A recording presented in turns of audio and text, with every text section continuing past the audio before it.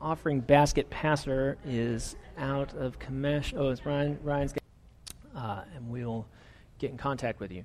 Well, today I'm actually preaching on what I believe God has given us as a church. As I don't ever know what to call these things. Can I just be totally honest? Like, I don't know what to call the little tagline or the summary statement, the mission statement, the purpose statement. Like, I'm not really good at business jargon. Like, I'm not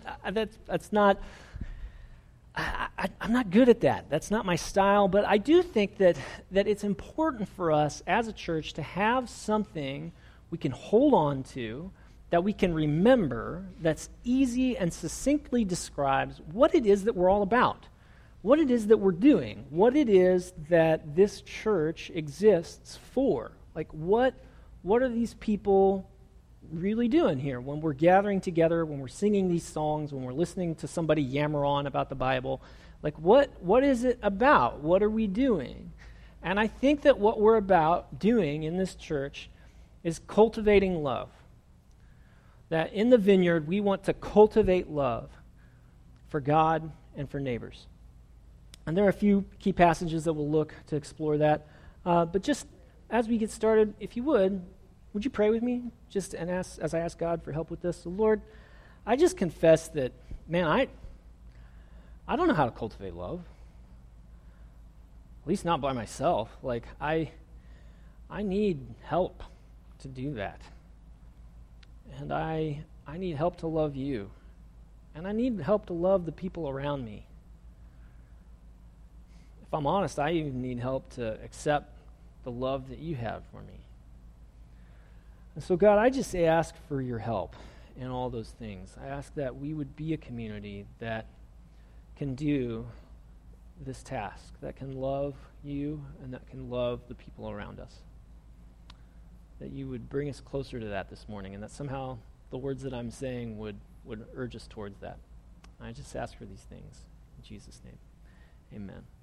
Well, if you've been part of a church ever, or read a little bit of the words of Jesus, or had any kind of a sense of what Jesus is about, or any exposure to the New Testament, you're probably somewhat familiar with this thing called the greatest commandment that Jesus talked about. And we're going to look at that first here, but we're going to look at it in context. You know, we all know, and it's kind of cliche that love is the answer, right? We've heard that a lot. We know that love is super important.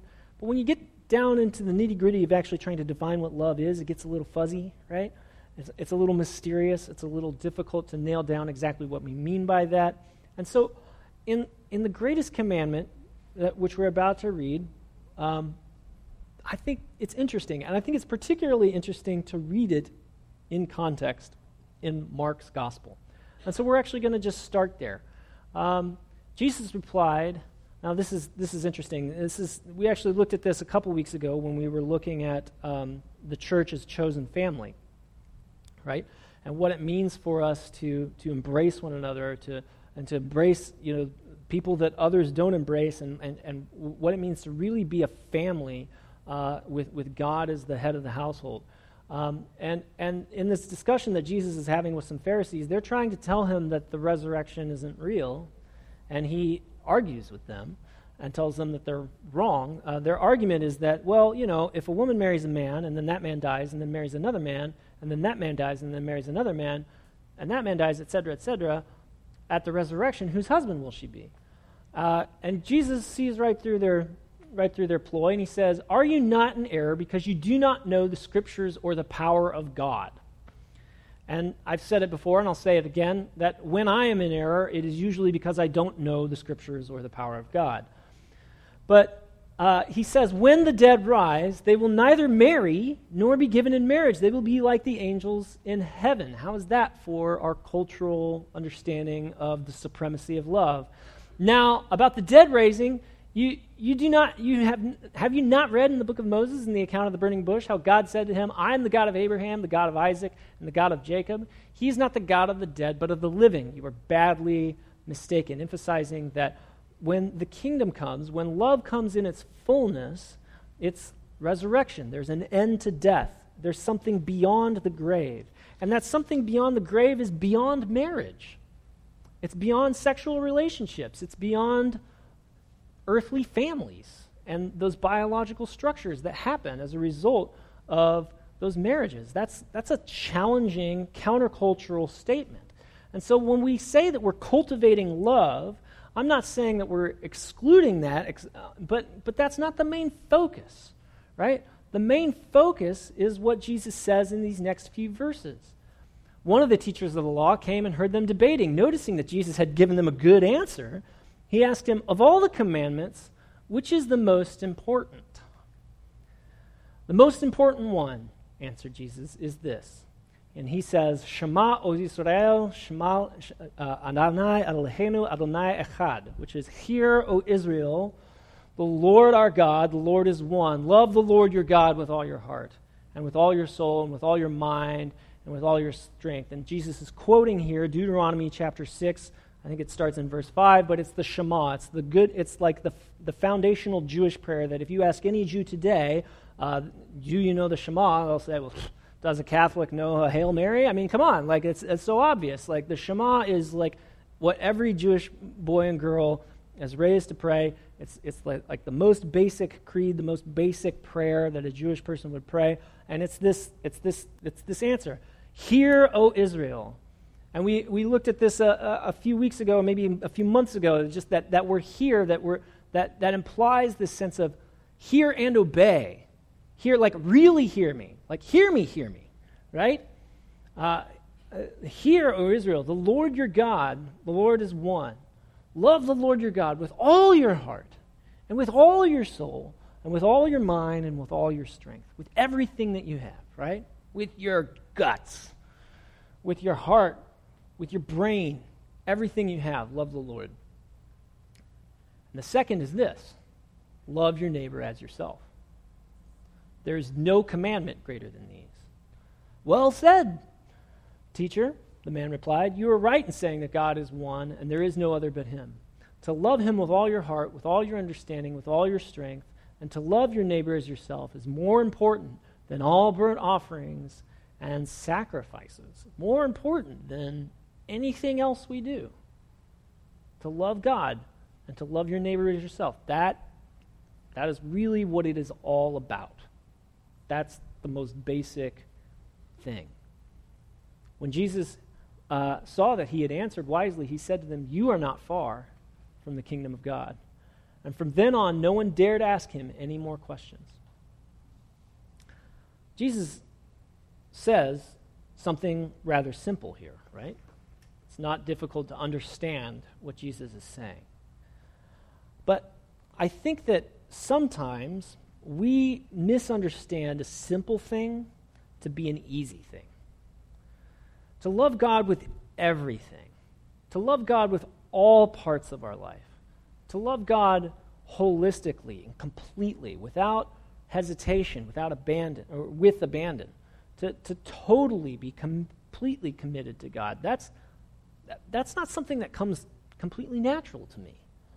And if I'm really honest, there are certain people who live in close proximity to me that it is not natural for me to want to care about or to want to show kindness to or to want to be in close relationship and be vulnerable with in a loving relationship. To love my neighbor, while I understand clearly what that means, doing it, actually living that out, turns out to be much more challenging than I might expect if I think that simple is the same thing as easy.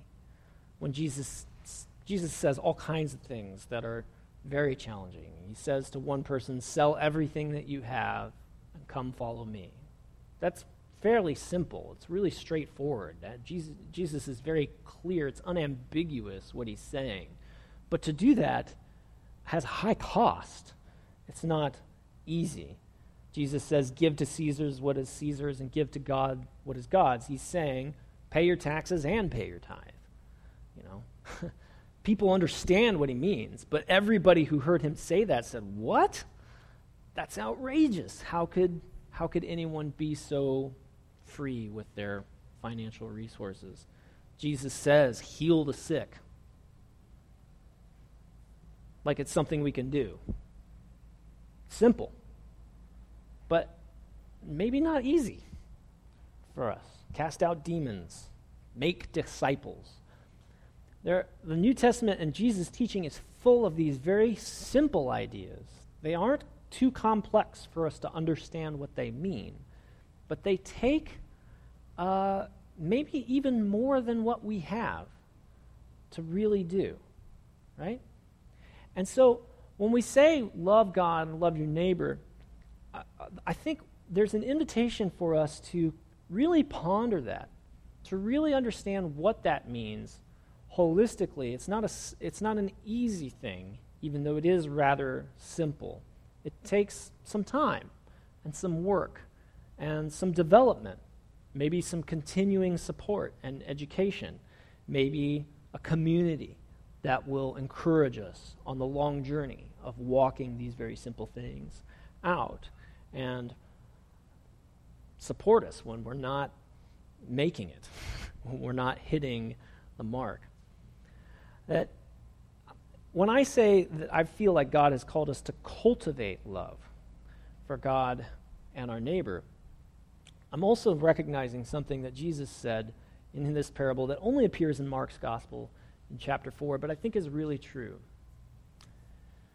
He, being Jesus, also said this: "This is what the kingdom of God is like. A man scatters seed on the ground, night and day, whether he sleeps or gets up. The seed sprouts and grows, though he does not know how. And all by itself the soil produces grain, first the stalk, then the head, then the full kernel in the head. And as soon as the grain is ripe, he puts the sickle to it, because the harvest has come." There's something about the kingdom of God. There's something about God's leadership in our life. There's something about this experience of loving God, and because we've loved God and because he's loved us, and through that experience we've found the strength to love others in a way that's powerful and transformative and real. It's not just words or feel-good hype. But there's something about this experience of loving God and loving other people that is really organic. It's something that has to grow over time. It's really something that God has to do in us. And if you will, that when farmers cultivate things, they use the best wisdom that they have. They use all of their ingenuity, all of their expertise, all of the experience, everything they've been taught from the tradition of farming, everything that they've been taught from the internet and all the agricultural resource of our greatest universities. But we plant seeds, and we don't make them grow, but they grow themselves, right?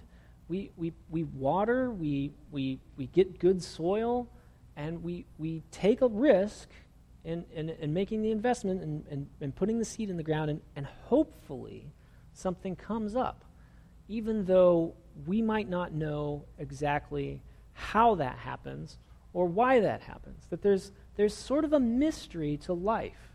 There's sort of a mystery to things that are alive. And love has a life of its own. It is personified in the person of God, and particularly in the person of Jesus Christ. And he is a mystery that we don't completely comprehend. And so if he's going to be at work in us, making us people who are able to love God and love our neighbors, he has to be at work. He has to be doing really the miraculous, life-giving work. We might water, we might plant, we might dig, we might sow, we might pick the right spot for the sunlight, whatever, but ultimately the seed grows on its own. The work of God is part of this community that is happening here. We're fully reliant on forces that we don't control in order for things to grow. Now, a cynical, skeptic person who might rightly critique me and say, well, come on, You can look at seeds and see how DNA works. Just because you don't understand it doesn't mean it's not all materialistic determinism. And I would say, yeah, that's true, but even understanding all of that, there's still some mystery involved. At some point, the limits of human understanding come into play, and there's something greater than just what we understand going on in the beauty of life on earth as we experience and as we know it. That, if you will, even on the molecular level or the atomic level, at some point there's always going to be a limit to human understanding. I'm not saying that we shouldn't continue to grow in our understanding. We're not anti-science in this church. But I think that science has limits. And this is an analogy. What we're saying is that love is a fruit of the Spirit. Paul says as much in his letter to the Galatian church. He says the fruit of the Spirit is love and joy and peace and forbearance or patience. That's how our kids know it upstairs. Kindness, goodness, faithfulness, gentleness, and self-control. Against these things, there is no law. If we want to have those things at work in our lives, God has to be at work. It's something that he makes happen by his grace and by his activity among us. And so we as a church want to be the kind of people that work with that process. We don't resist it. That we do try to till the soil, that we do try to build a trellis, that we do try to water the seed, that we try to work with this thing that God has created and that wants to grow and that wants to bear fruit and that wants to multiply, that we want to be part of this kingdom of love and justice. And in order to do that, God has to be at work. And we also work with God. There's a partnership here to see fruitfulness come about. And so we want to cultivate that love so that the fruit can come to bear and we can enjoy it and share it with our friends. Right? I think that it's important to note here that love must be sincere. We can't fake it. We can't pretend to love somebody. That doesn't work. People see through that. You know, when a salesman hands you something, a free sample on the street, you know that person's not doing it out of the kindness of their heart, right? They're marketing to you. They're trying to sell you something. They're trying to get you to come check something out or to spend money on something. In some sense, when we hand out snow cones, we hopefully are doing that from a place of sincere love, but we're doing that from a place of sincere love that hopes that people will come and join us in this community so that we can get to know each other, so that we can actually spend the time to have a sincere love with those people, right? It's an introduction. It's a way to make a connection. It's a way to invite people into a community that can actually put the time and the effort into seeing love spring up and become fruit and become real. And I think that real love is something that God has to make happen. And I'm not saying that love isn't out in the world and that it's exclusively in the church. Like, God's grace is big enough, it's large enough, and it's vastly spread out enough in the beauty of creation that we find love in other places. But we think it's perfected in Christ. We think that it's seen most valiantly, most courageously, most sacrificially in the love of Jesus Christ. And so we want to cultivate that in our neighbors and in our community. But in order for that to happen, it has to be real. It has to be sincere. It can't just be surface level. It has to go deep. And that only happens in committed community. It doesn't happen on accident. It doesn't happen without time and intention. Paul says in another one of his letters to the church in Rome, he says that love must be sincere. And then he kind of goes on to describe what that looks like. Hate what is evil, cling to what is good. Be devoted to one another in love. Honor one another above yourselves. Never be lacking in zeal, but keep your spiritual fervor, serving the Lord. Be joyful in hope, patient in affliction, faithful in prayer. Share with the Lord's people who are in need. Practice hospitality. Bless those, hear this. Bless those who persecute you. Bless and do not curse. Rejoice with those who rejoice. Mourn with those who mourn. Live in harmony with one another. Do not be proud, but be willing to associate with people of low position. Do not be conceited. Do not repay anyone evil for evil. Be careful to do what is right in the eyes of everyone. If it is possible, as far as it depends on you, live at peace with everyone. Do not take revenge, my dear friends, but leave room for God's wrath. For it is written, it is mine to avenge. I will repay, says the Lord. On the contrary, if your enemy is hungry, feed him. If he is thirsty, give him something to drink. In doing this, you will heap burning coals on his head. Do not be overcome by evil, but overcome evil with good. Love must be sincere. If we're going to do all those things, we're not going to do that on a weekend. We're not going to do that on our checklist. It has to be a style of life. It has to be a sincere commitment. It has to be inside. It can't just be actions that we go through. Our hearts have to be transformed by the love of God. If we're going to go the distance, if we're going to love our enemies, if we're going to love people who are cruel to us, we're going to have something other than just our human strength. Love must be sincere. It takes time, and it takes commitment, and it can't be forced. We can't force it. We can't build it faster than it develops naturally. You can't plant tomatoes tomorrow and expect fruit on Tuesday. It just doesn't work. It takes time for love to grow. It takes a commitment, a lifestyle, and structures and promises made and kept. It takes real time and effort for love to happen. And that's what we commit to in this church. That's what we commit to. When we make the commitment to gather together and worship, we're saying we're going to be there for each other. We're going to show up.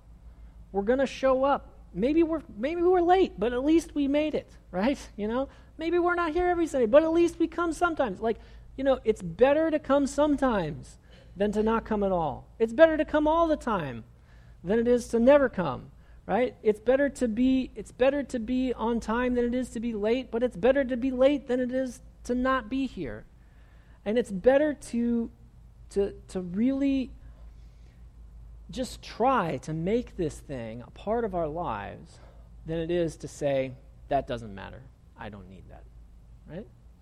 Part of the commitment that we make to each other is to show up and to be there, and in the time that we spend together, that's where we find the room and the space and the support for love to grow in a way that's sincere, in a way that's real, in a way that leads to the sharing of resources, in a way that leads to the listening to the tender places in our heart where we need God to minister to us, in the places where we need to have that trust to weather differences and to weather real sins against one another. We need that time. It can't be forced. We need to give love time to grow. And lastly, love requires a community.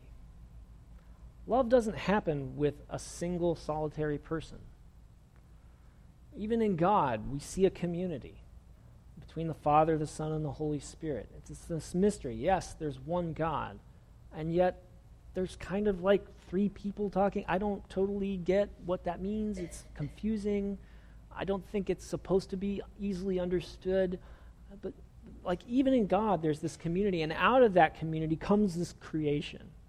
And out of that creation comes human communities and human families.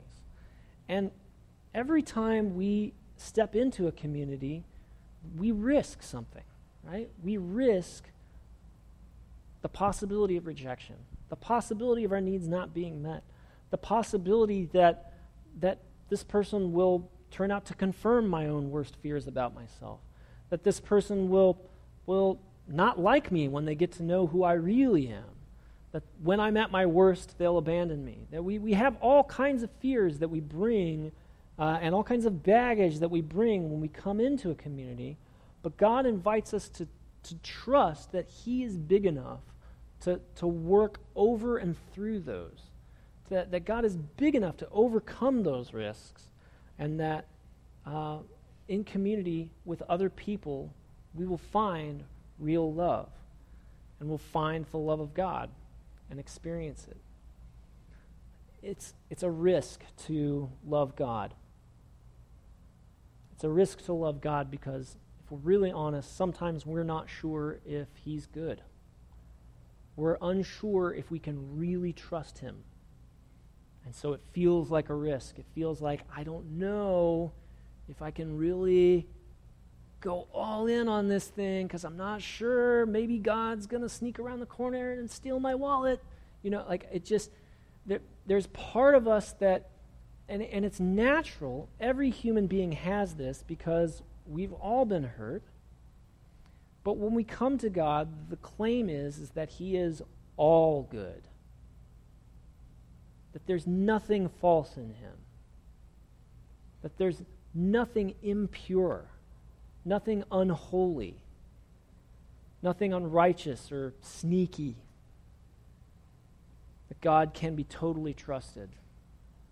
And it's in that relationship and in that security that we find the strength to experience and give the love that we have for other people who surely, absolutely, I guarantee you, will hurt us. It's part of community. It's part of what it means to be in relationship with other human beings. But God has set up a system in which we experience him through this community of other people. It's the primary way that he pours out his grace. It's the primary way that he pours out his healing power. It's the primary way that we experience things like prophecy and impartation of gifts and, I don't know, discipleship. Seems kind of like you can't really do that just like if a person is teaching another person, there have to be two people, right? All these things, all of the Christian life happens in community. In community with God and in community with other people. Even the hermits live in communities. There's no way to do this thing without a group of people supporting you in this life. This life is countercultural. This life is not the way of the world. And so in order to go the distance, in order to make it over the long haul, we need to let other people in. We need to let other people who will hurt us in and receive the support that we can when they give it to us, and give it to them and forgive them when they sin against us, and receive their forgiveness when we sin against them. That's part of the deal. There's an inherent risk. And it's a requirement of cultivating love for God and for our neighbors. Would you stand?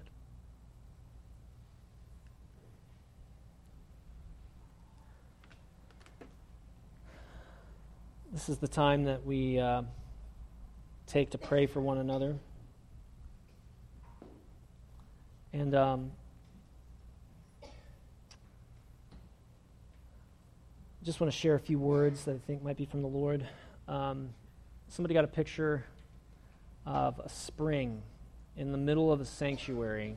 It was well tended and made beautiful, and there's bright water flowing. And then God said there can be so much more. And then people were digging rocks and tearing up the sanctuary to make it bigger, to make it more expansive. And I feel like the Lord is just saying something to us in that. I feel like God is saying there's an invitation, there's more. There's more of him to experience, and there's more of God to find and to share. And we can experience that in prayer. And you got a word? Yeah, all right. So I'm going to let's see, just kind of keep it brief. Okay, I'm going to keep it brief.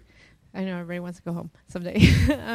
Really quick, while we were singing worship, and I feel like a lot of this ties into kind of what Josh was saying, but I felt like God was saying, I am in everything. I am in all things. I am in every human, and I am in every place. And therefore, every interaction you have every day can be that of a sacred moment with all people, with all things. That can be sacred. I think that really just ties into realizing when we're interacting with God, and no matter where we are and no matter who we're speaking with, that's kind of helps that ideal of loving. So, yeah. Thanks, Lindsay. Yeah, the presence of God is manifest, so let's look for him. Okay, if either of those things resonate with you, or you want prayer for literally any other reason, just step forward during this next song, either step kind of in here, or the closer to the front you are, the more clear it will be, oh, that person wants someone to pray for them. And then somebody we've trained to pray will just come and put their hand on your shoulder and just ask you in total confidence how they can pray for you. And then God will do something, like you'll get physically healed, or your soul will get better, or you'll hear him speak. And it's going to be really good. So let's pray during this next song.